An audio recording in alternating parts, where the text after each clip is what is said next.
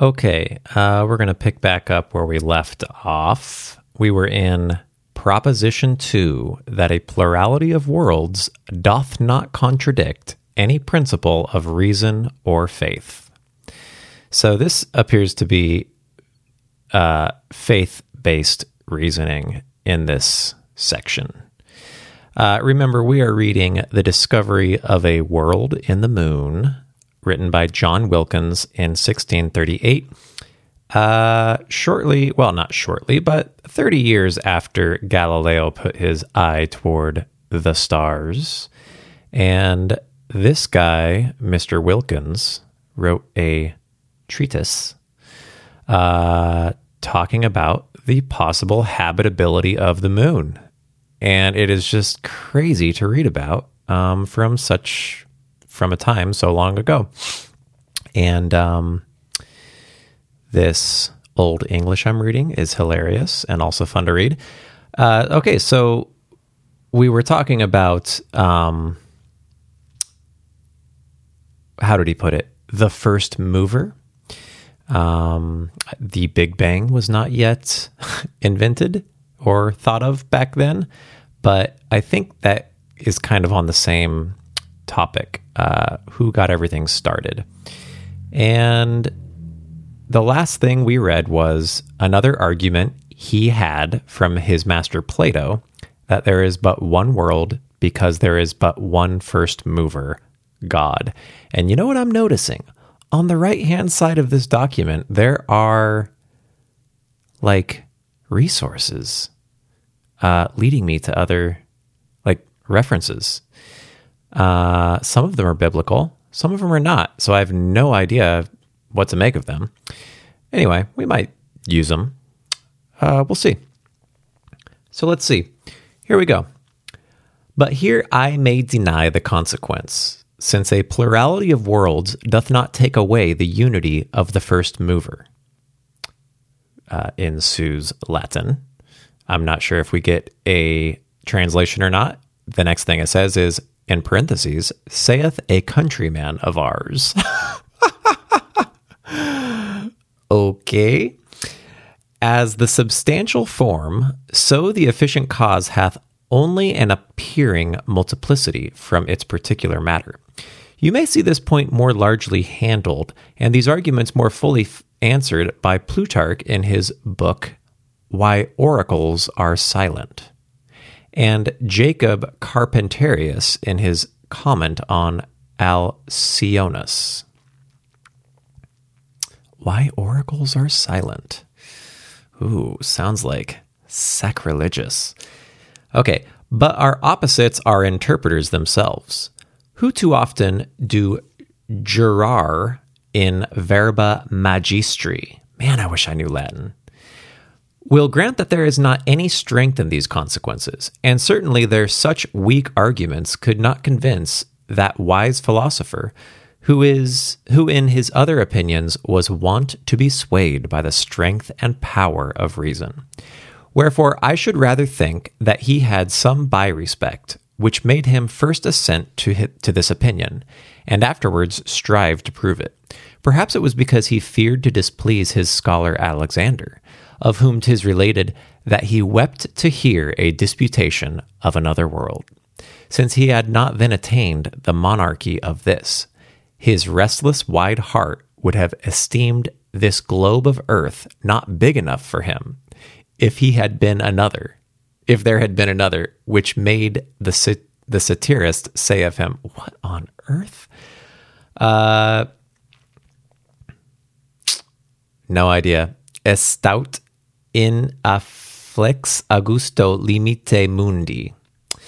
That he did vex himself and sweat in his desires as being penned up in a narrow room when he was confined but to one world. But he thought to seat himself next to the gods. But now, when he had done his best, he must be content with some equal or perhaps superior kings. Dude, whatever. I don't know how this is proving anything. It may be that Aristotle was moved to this opinion, that he might thereby take from Alexander the occasion of this fear and discontent, or else perhaps Aristotle himself was a loth to hold the possibility of a world which he could not discover, as Alexander was to hear of one which he could not conquer. Oh, we're talking about Alexander the Great. He was loth to hear of a world which he could not conquer. And so therefore Aristotle may have been loth to hear of a world which he could not discover. Okay. 'Tis likely that some such, by respect, moved him to this opinion, since the arguments he urges for in it are confessed by his zealous followers and commentators to be very slight and frivolous, and they themselves grant that I am now to prove that there is not any evidence in the light of natural reason which can sufficiently manifest that there is but one world. So maybe that was like a belief back then, that there was just one world and there couldn't be any more. Seems reasonable. But however, some may object, would it not be inconvenient and dangerous to admit of such opinions that do destroy those principles of Aristotle, which all the world hath so long followed? I do know that Aristotle, obviously, people loved this guy, ate his words up, and like for centuries after he died, basically up until the scientific revolution, as I understand it. So, okay, we're trying to break out of this Aristotle taught world. Okay, back into it. This question is much controverted by the Romish divines. Campanella hath writ a treatise in defense of it, in whom you may see many things worth the reading and notice. And we have a little side note over here. It says, Apologia pro Galileo. Interesting. Might be a fun one to read. To it I answer that this proposition in philosophy doth not bring any inconvenience to the rest, since 'tis not Aristotle, but truth that should be the rule of our opinions. Ooh, I like that. And if they be not both found together, we may say to him, as he said to his master Plato, some Greek thing, but I think this is the translation. Though Plato were his friend, yet he would rather adhere to truth than him. Let me just read that again. Though Plato were his friend, yet he would rather adhere to truth than him. I love it. Okay, moving on. I must needs grant that we are all much beholden to the industry. Hey, wait a minute. I thought we were talking about religion. I guess it's not so much religion, it's philosophy too. Anyway. I must needs grant that we are all much beholden to the industry of the ancient philosophers, and more especially to Aristotle, for the greater part of our learning, but yet 'tis not ingratitude to speak against him when he opposeth truth. Very true, my friend. For then many of the fathers would be very guilty, especially Justin, who hath writ a treatise purposely against him. But suppose this opinion were false, yet 'tis not against the faith, and so it may serve for the better confirmation of that which is true, the sparks of error being forced out by opposition, as the sparks of fire by the striking of the flint and steel. Okay. But suppose too that it were heretical and against the faith, yet it may be admitted with the same privilege as Aristotle, from whom many more dangerous opinions have proceeded, as that the world is eternal, that God cannot have, as that the world is eternal, that God cannot have while to look after these inferior things, and after death there is no reward or punishment, and such like blasphemies which strike directly at the fundamentals of our religion. Are those things Aristotle taught? But suppose too that it were heretical and against the faith, yet may it be admitted with the same privilege as Aristotle, from whom many more dangerous opinions have proceeded. Yeah. Okay, so he must have taught those things which are against Christian faith, because Christianity had not been created yet. One moment. Dry mouth. Okay. Okay. Fundamentals of our religion. So that it is justly to be wondered by some should be so superstitious in these days, D-A-I-E-S, awesome, as to stick closer unto him than unto Scripture, as if his philosophy were the only foundation of all divine truths. Okay, so it sounds like he's taking the side of his religion, which certainly is Christianity, but 1538, is that before or after the Reformation? Pretty sure that's after, like long after, hundreds of years after. So is he Church of England, maybe? Anyway, where are we at? Yeah, okay. So upon these grounds, both Saint Uincentivus and Senaphinus de Firmo, as I have seen them quoted in parentheses, think that Aristotle was the veil of God's wrath, which was poured out upon the waters of wisdom by the third angel. Wow. But for my part, I think the world is much beholden to Aristotle for all its sciences. But yet, 'twere a shame for these later ages to rest ourselves merely upon the labors of our forefathers, as if they had informed us of all things to be known, and when we are set upon their shoulders, not to see further than they themselves did. That's a good image. 'Twere a superstitious, a lazy opinion to think Aristotle works. Okay, so hold on. This is a quote, apparently, but I'm not sure by who, but it's quoted. 'Twere a superstitious, a lazy opinion to think Aristotle's works the bounds and limits of all humane invention. I'm pretty sure that's just human, but there's an E on the end. Beyond which there could be no possibility of reaching. Certainly, there are yet many things left to discovery, and it cannot be any inconvenience for us to maintain a new truth or rectify an ancient error. Okay, so we're learning new things here. We get it. Let's move on. But the position, say some, is directly against Scripture. Okay, here we go. 4 bullet points this time. Okay, number 1, Moses tells us but of one world, and his history, capital H, of the creation had been very imperfect if God had made another. Okay. So Moses maybe wasn't wrong, but wasn't telling the whole truth if there was another world other than Earth. Number 2, St. John, speaking of God's works, says he made the world in the singular number, and therefore there is but one. Okay. 'Tis the argument of Aquinas, and he thinks that none will oppose it, but such who with Democritus esteem some blind chance and not any wise providence to be the framer of all things. Okay, so this one is, John says he made the world, not worlds.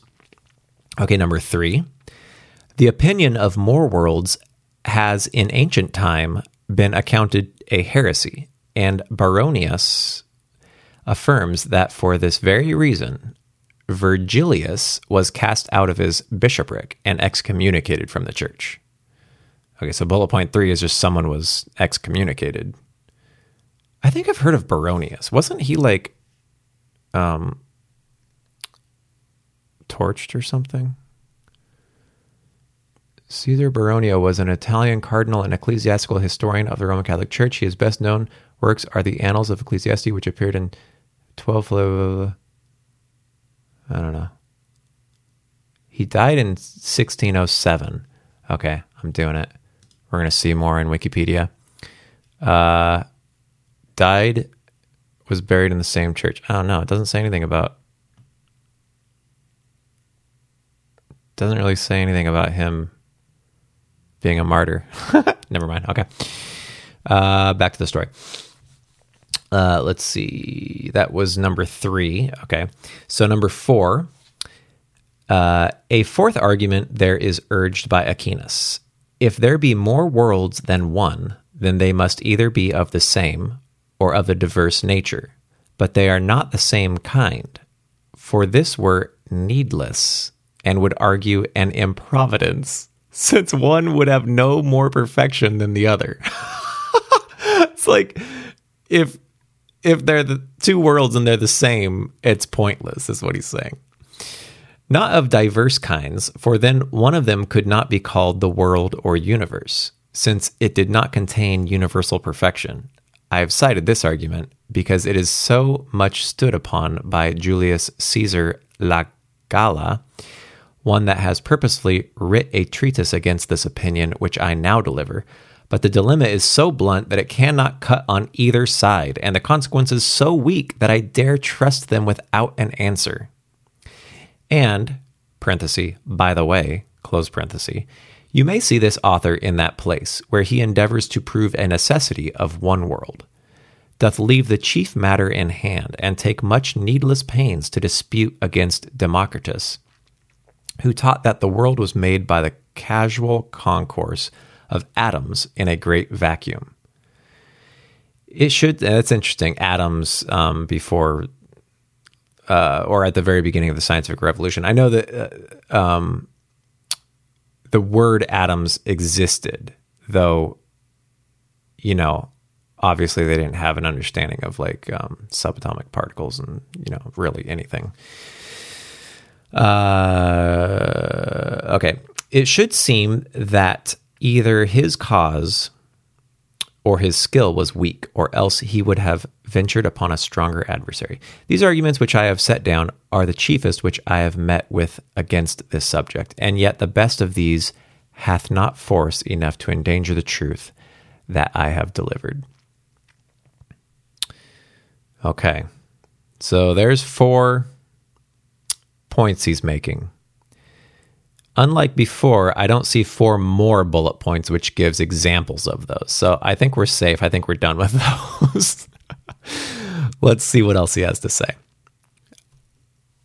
Oh, I could be wrong. Okay. So he says, unto the 2 first it may be answered that the negative authority of Scripture is not prevalent in those things which are not the fundamentals of religion. But if you'll reply, though it do not necessarily conclude, yet 'tis probable if there had been another world, we should have had some notice of it in Scripture. Okay, so if there was another world, it should have said something in the Bible about it, is what the argument is. His answer.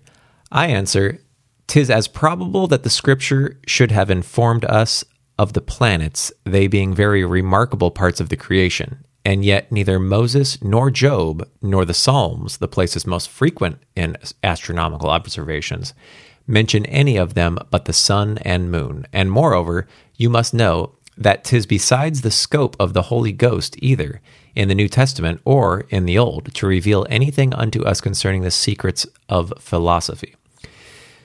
'Tis not his intent in the New Testament, since we cannot conceive how it might any way belong either to the historical, exegetical, or prophetical parts of it. Nor is it his intent in the Old Testament, as is well observed by our countryman, Master Wright. Something in Latin, and then here's the translation. 'Tis not the endeavor of Moses or the prophets to discover any mathematical or philosophical subtleties, but rather to accommodate themselves to vulgar capacities and ordinary speech, as nurses are wont to use their infants. So is that his argument of why this other world is not mentioned? Well, wait a minute, though. It's weird because he really is using the word world as like a habitable planet, because he straight up says the Psalms, the places most frequent in astronomical observations, mention any of them but the sun and moon, Sunne and Moone. So obviously Psalms does mention the sun and the moon, but it doesn't mention that the moon is inhabited, is what he's saying. But he's not really saying that, but that's what he's saying.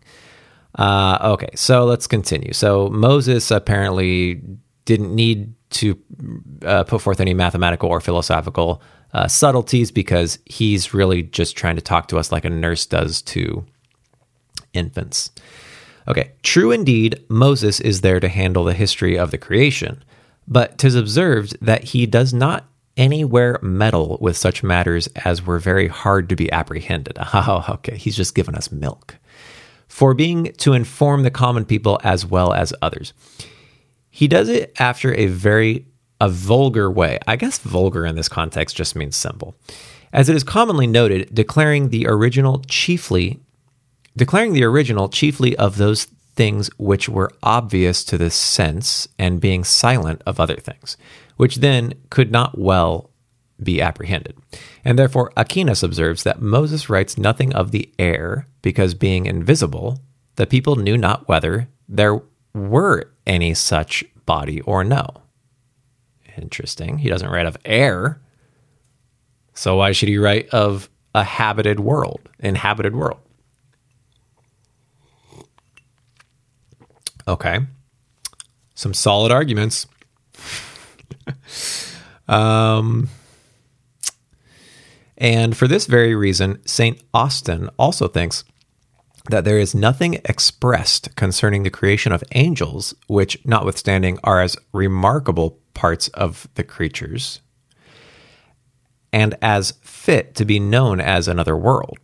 And therefore, the Holy Ghost too uses such vulgar expressions, which set things forth rather as they appear than as they are, as when he calls the moon one of the greater lights, whereas 'tis the least, but one that we can see in the whole heavens.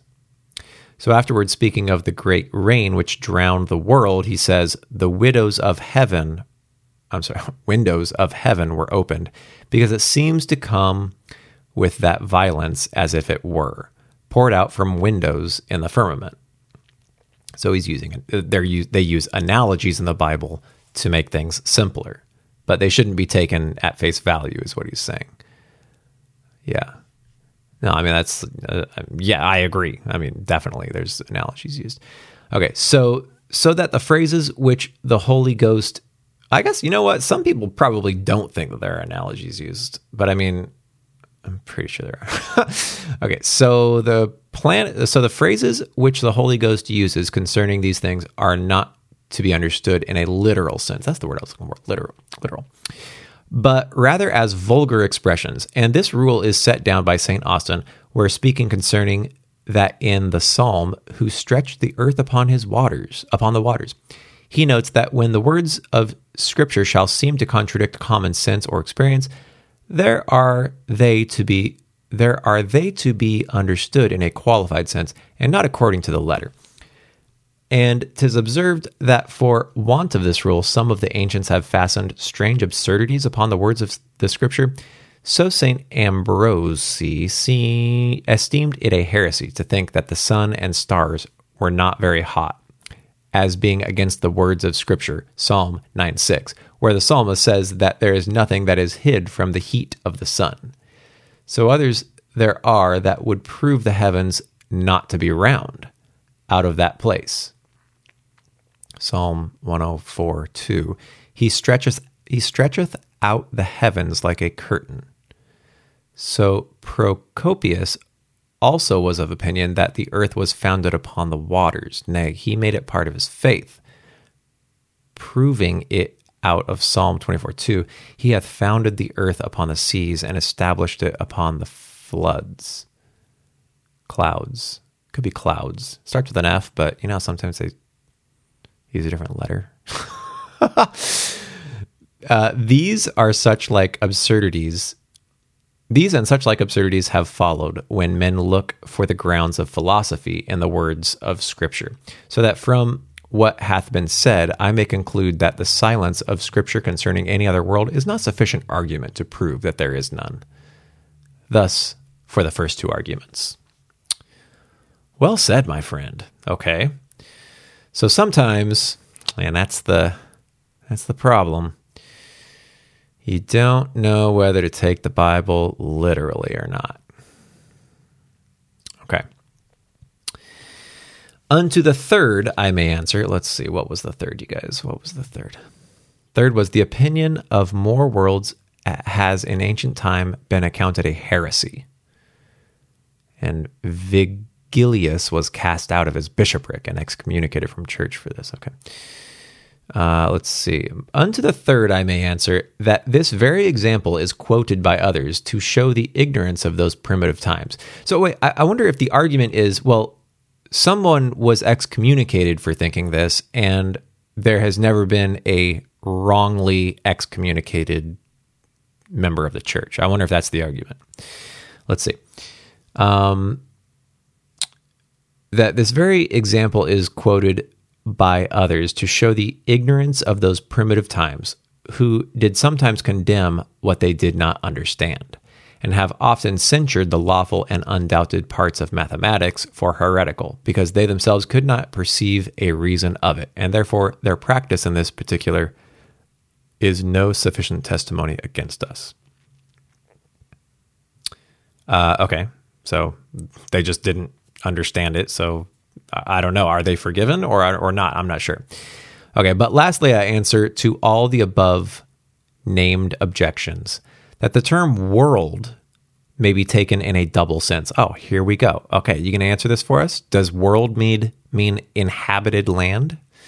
Okay, the term world may be taken in a double sense, more generally for the whole universe, as it implies in it the elementary and ethereal bodies, the stars and the earth. Okay, so world can mean the whole universe, everything in it. Secondly, more particularly for an inferior world consisting of elements. Like a smaller world? In that way inferior? Meaning like atoms? I don't know. Now, the main drift of all these arguments, wow, that was a saying back then? The main drift? That's weird. Is to confute a plurality of worlds in the first sense. Confute. Like making arguments against, I guess. The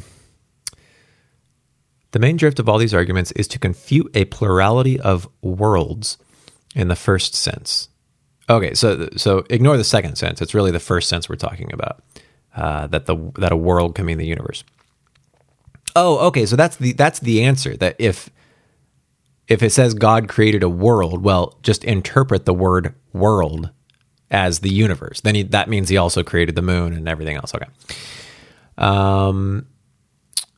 And if there were any such, it might perhaps seem strange that Moses or St. John should either not know or not mention it in its creation, or not mention its creation. And Virgilius was condemned for this opinion, because he held quod sit alias mundus sub terra, blah, blah, blah, blah, blah. That within our globe of earth there was another world, another sun and moon. And so he might seem to exclude this from the number of the other creatures. And that within our globe of earth there was another world, another sun and moon. And so he might seem to exclude this from the number of the other creatures. I don't know. But now there is no such danger in this opinion, which is here delivered, since this world said to be in the moon, whose creation is particularly expressed. Since this world said to be in the moon, whatever. So that in the first sense, I yelled, Y-E-E-L-D, that there is but one world, which is all that the arguments do prove. But understand it in the second sense, and so I affirm that there may be more, nor do any of the above named objections prove the contrary. Okay, if you say so. Oh, by the way, it's not contrary, it's contrary. And the O has a little tilde above it. Neither can this opinion derogate from the divine wisdom, as Aquinas thinks, but rather advance it, showing a compendium of providence that could make the same body a world and a moon. A world for habitation and a moon for the use of others, and the ornament of the whole frame of nature. It's an ornament. For as the members of the body serve not only for the preservation of themselves, but for the use and conveniency of the whole. As the hand protects the head as well as saves itself, so is it in the parts of the universe where each one may serve as well for the conservation of that which is within it as the help of others without. Sure. You guys, we're making it down to the end of Proposition 2. There are 2 very short paragraphs left in it. And we will find out what Proposition 3 is all about. I have now in some measure showed that the plurality of worlds does not contradict any principle of reason or place of Scripture, and so cleared the first part of that supposition, which is applied in the opinion. It may next be inquired whether 'tis possible there may be a globe of elements in that which we call the ethereal parts of the universe. For if this, as it is according to the common opinion, be privileged from any change or corruption, it will be in vain then to imagine any element there, and if we will have another world, we must then seek out some other place for its situation. The third proposition, therefore, shall be this. Okay, before I read it, I do remember reading a little bit about this. Basically, one of the arguments, I do remember, like, I don't know what it was an argument against, but basically, like, the universe is incorruptible. Oh, I think what I remember hearing in reference to was whether the moon, like, had mountains. Because I remember Galileo. One of the arguments against him is because Galileo said that there were mountains on the moon, and the argument against it was, no, the moon is like a perfect sphere and it's incorruptible, and blemishes on the moon or something like that would make it corrupted. So I think that's what he's talking about when he says, be privileged from any change or corruption. And also, I remember when Galileo looked at Jupiter and saw the moons moving around Jupiter, that is change. And so people didn't like that. Like, they thought that was wrong because the universe shouldn't change ever. Okay, Proposition 3, my friends. Ready? Here we go. That the heavens do not consist of any such pure matter which can privilege them from the like change and corruption, as these inferior bodies are liable unto. So maybe small bodies can change, but big ones can't. That the heavens do not consist of any such pure matter which can privilege them from the like change and corruption, as these inferior bodies are liable unto. Kind of a weird way of saying it, but we're in the 16th century. Okay, it hath been often questioned amongst the ancient fathers and philosophers what kind of matter that should be, of which the heavens are framed, whether or no of any fifth substance distinct from the 4 elements, as Aristotle holds, and with him some of the late schoolmen, whose subtle brains could not be content to attribute to those vast glorious bodies but common materials, and therefore they themselves had rather take pains to prefer them to some extraordinary nature, whereas notwithstanding all the arguments they could invent were not able to convince the necessity of any such matter, as is confessed by their own side. And we have a reference, a little asterisk there, but I don't know what it's referring to. College Canem de Coelho, and it gives some numbers and stuff. Probably something Aristotle wrote or something. So, yeah, I think even basically up until this period, it was thought that, or even after possibly, that it was thought that space wasn't a vacuum, that it was like filled with something. And I think it was called ethereal matter or whatever. So I don't know where we were. But anyway, it were much to be desired that these men had not other cases. That's right. I was going to say, so the four elements, obviously, earth, wind, fire, water. So they're saying, did it consist of some other? Did, space and the things in space consist of some other matter? It were not much to be desired that these men had not in other cases, as well as this, multiplied things without necessity, and as if there had not been enough to be known in the secrets of nature, have spun out new subjects from their own brains to find more work for future ages. I shall not mention their arguments, since 'tis already confessed that they are none of them of any necessary consequence. And besides, you may see them set down in any of the books of De Caelo. So they're just making busybody work, I guess, coming up with new things. But it is the general consensus of the fathers and the opinion of Lombard that the heavens consist of the same matter with these sublunary bodies. St. Ambrose is confident of it, that he esteems the contrary a heresy. True indeed, they differ much among themselves, some thinking them to be made of fire, others of water, but herein they generally agree that they are all framed of some element or other. But for a better confirmation of this, you may see Ludovicus Molina, something, with diverse others. The Venerable Bede thought the planets to consist of all four elements, and 'tis likely that the other parts are of an aqueous substance. Oh, I'm sorry, not aqueous, an areous substance, as will be showed afterward. However, I cannot now stand to recite the arguments for either. I have only urged these authorities to countervail Aristotle and the schoolmen, and the better to make way for a proof of their corruptibility. Okay, is he saying, I don't have time for this stuff?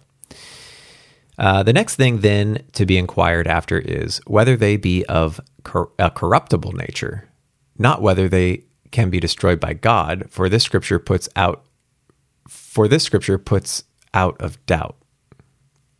Oh, and he references on the side 2 Peter 3:12. Should we look that up? I kind of want to look that up. Let's just look it up. What's it called? Bible Gateway is always a good one. Of course, we're going to do King James because that's my favorite. 2 Peter 3:12. 2 Peter, and what I say? What was it? 3:12? Okay, easy. Peter's only got 3 chapters. 3 and 12. As you look forward to the day of God and speed its coming, that day will bring about the destruction of the heavens by fire, and the elements will melt in heat. So God can destroy anything he wants. Pretty sure that's what that's saying. Nor whether or no in a long time they would wear away and grow worse, for from any such fear they have been lately privileged. But whether they are capable of such changes and vicissitudes as this inferior world is liable unto. Okay, wait. No, let's just move on. Okay. The two chief opinions concerning this have both erred in some extremity, the one side going so far from the other that they have both gone beyond the right, whilst Aristotle hath opposed the truth, as well as the Stoics. Who are the Stoics? I don't know. Some of the ancients have thought that the heavenly bodies have stood in need of nourishment from the elements, by which they were continually fed, and so had diverse alterations by reason of their food, that is fathered on Heraclitus, followed by that great naturalist Pliny, and in general attributed to all the Stoics. You may see Seneca expressly to this purpose in these words. Latin. Speaking of the earth, he says, "From thence it is that nourishment is divided to all the living creatures, the plants and the stars. Hence were sustained so many constellations, so laborious, so greedy both day and night, as well in their feeding as working. Thus also Lucan says." So like planets are fed. Okay, I'm not sure where we're going with this. He says something in Latin. Unto these Ptolemy also, that learned Egyptian, seem to agree when he affirms that the body of the moon is moister and cooler than any of the other planets. Ooh, that's interesting. By reason of the earthly vapors that are exalted unto it. Okay, you see, these ancients thought the heavens to be so far from this imagined incorruptibility that rather like the weakest bodies they stood in need of some continual nourishment without which they could not subsist. I don't know what earthly vapors he's talking about. I guess mists that are rising? I don't know.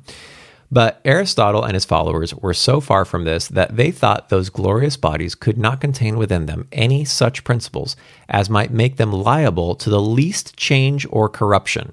And their chief reason was because we could not in so long a space discern any alteration amongst them. But unto this I answer. Okay. So Aristotle thought that the heavenly bodies could not change because in their lifetime they had never seen them change.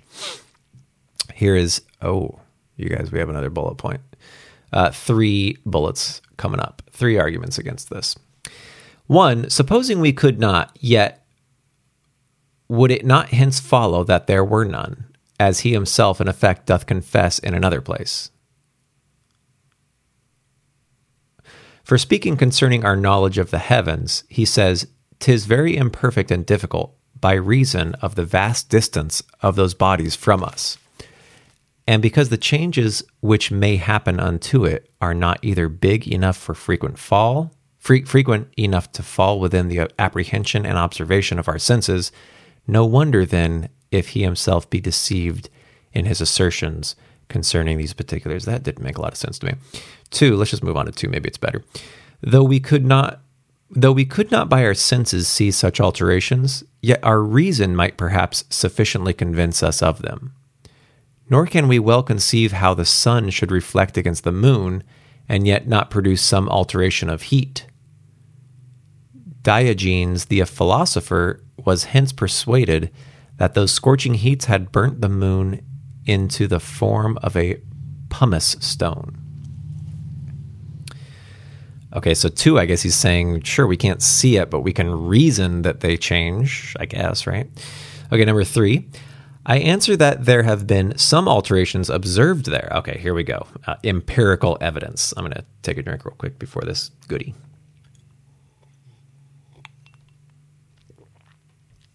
Okay. Some alterations observed there. Witness these comets. Ooh, comets. Okay. Witness those comets which have been seen above the moon, so that though Aristotle's... It's got an S at the end of it. I don't know why. Consequence, so that though Aristotle consequence were sufficient, when he proved that the heavens were not corruptible, because there have not any changes being observed in it, yet this by the same reason must be as prevalent that the heavens are corruptible, because there have been so many alterations observed there. I guess comets. But how do comets change? I mean, just like their tails, maybe? I don't see how they would see a change. Oh, because they get fuzzier when they get toward the sun and they start letting off more gas, maybe? I don't know. But none of these together with a farther confirmation of his proposition, I shall have occasion to speak afterwards. In the mean space, I will refer to the reader to that work of Scheiner, a late Jesuit, which he titles his Rosa Versina, where he may see this point concerning the corruptibility of the heavens largely handled and sufficiently confirmed. I don't know about those. Are some weak arguments, I feel like. I was kind of hoping for more. Those are the bullet points. Okay, so here we go.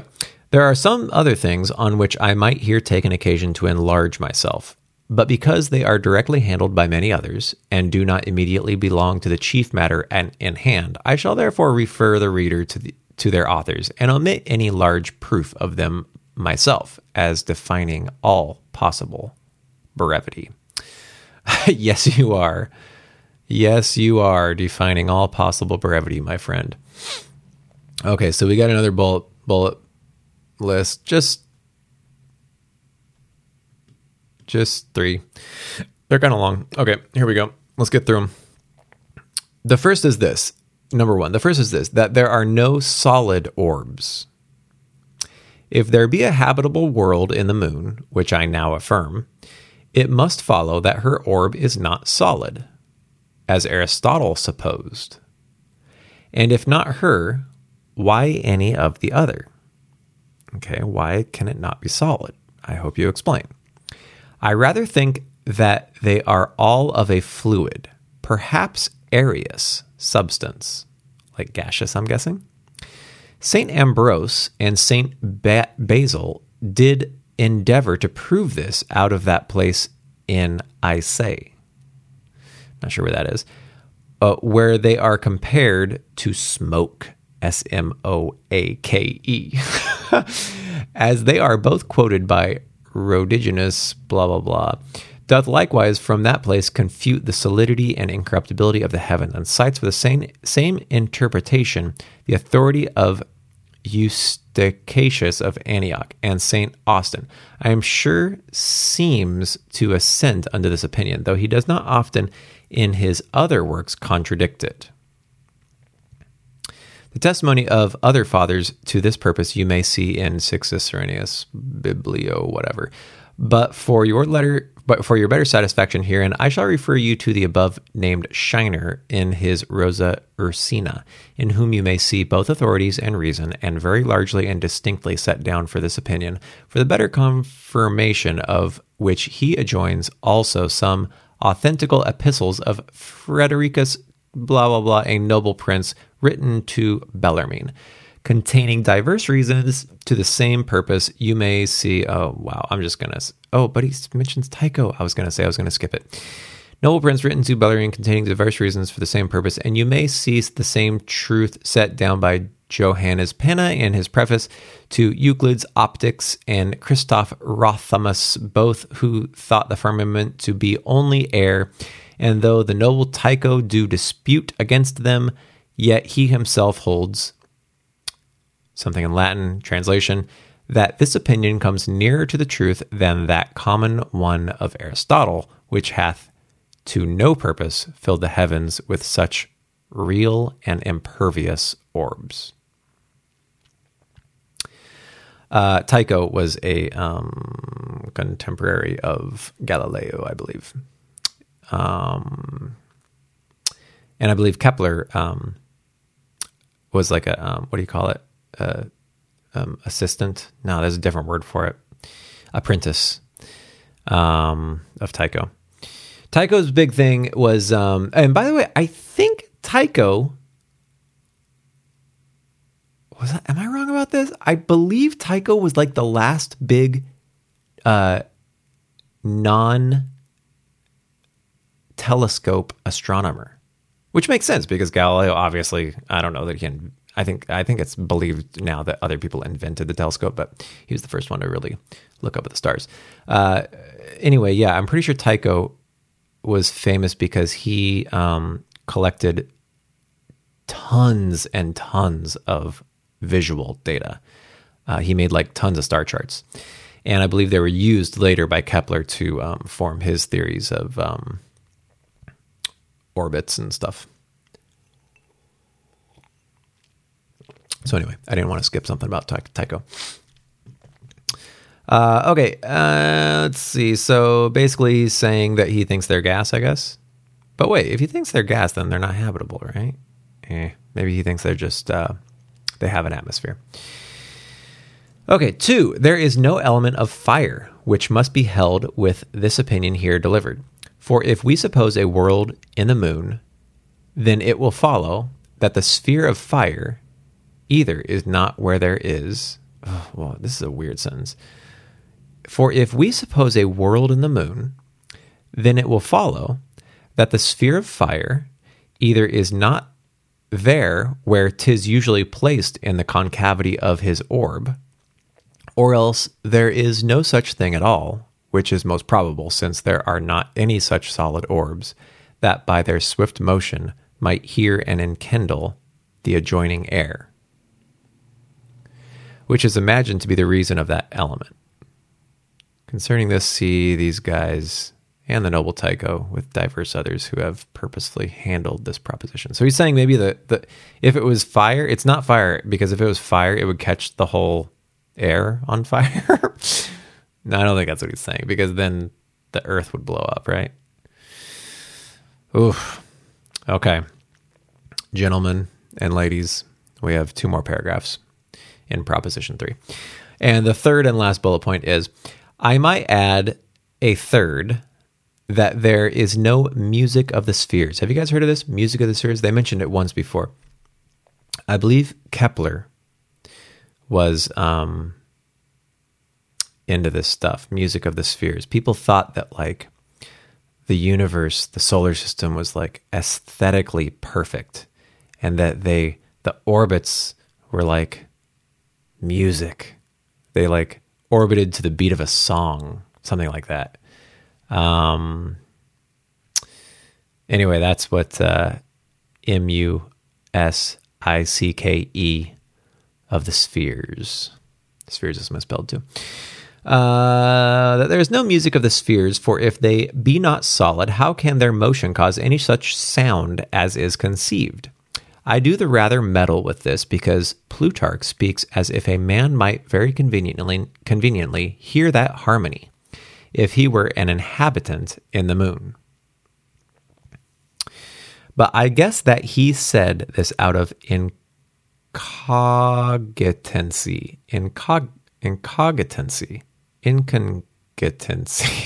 and did not well consider those necessary consequences which depended upon his opinion. However, the world would have no great loss in being deprived of this music. This guy's not a fan of the music of the spheres. Unless at sometimes we had the privilege to hear it. Then indeed, Philo the Jew thinks it would save us the charges of diet, and we might live at an easy rate by feeding at that ear only, and receiving no other nourishment. And for this very reason, says he, was Moses enabled to tarry 40 days and 40 nights in the mount without eating anything, because he there heard the melody of the heavens. Well, there you have it, folks.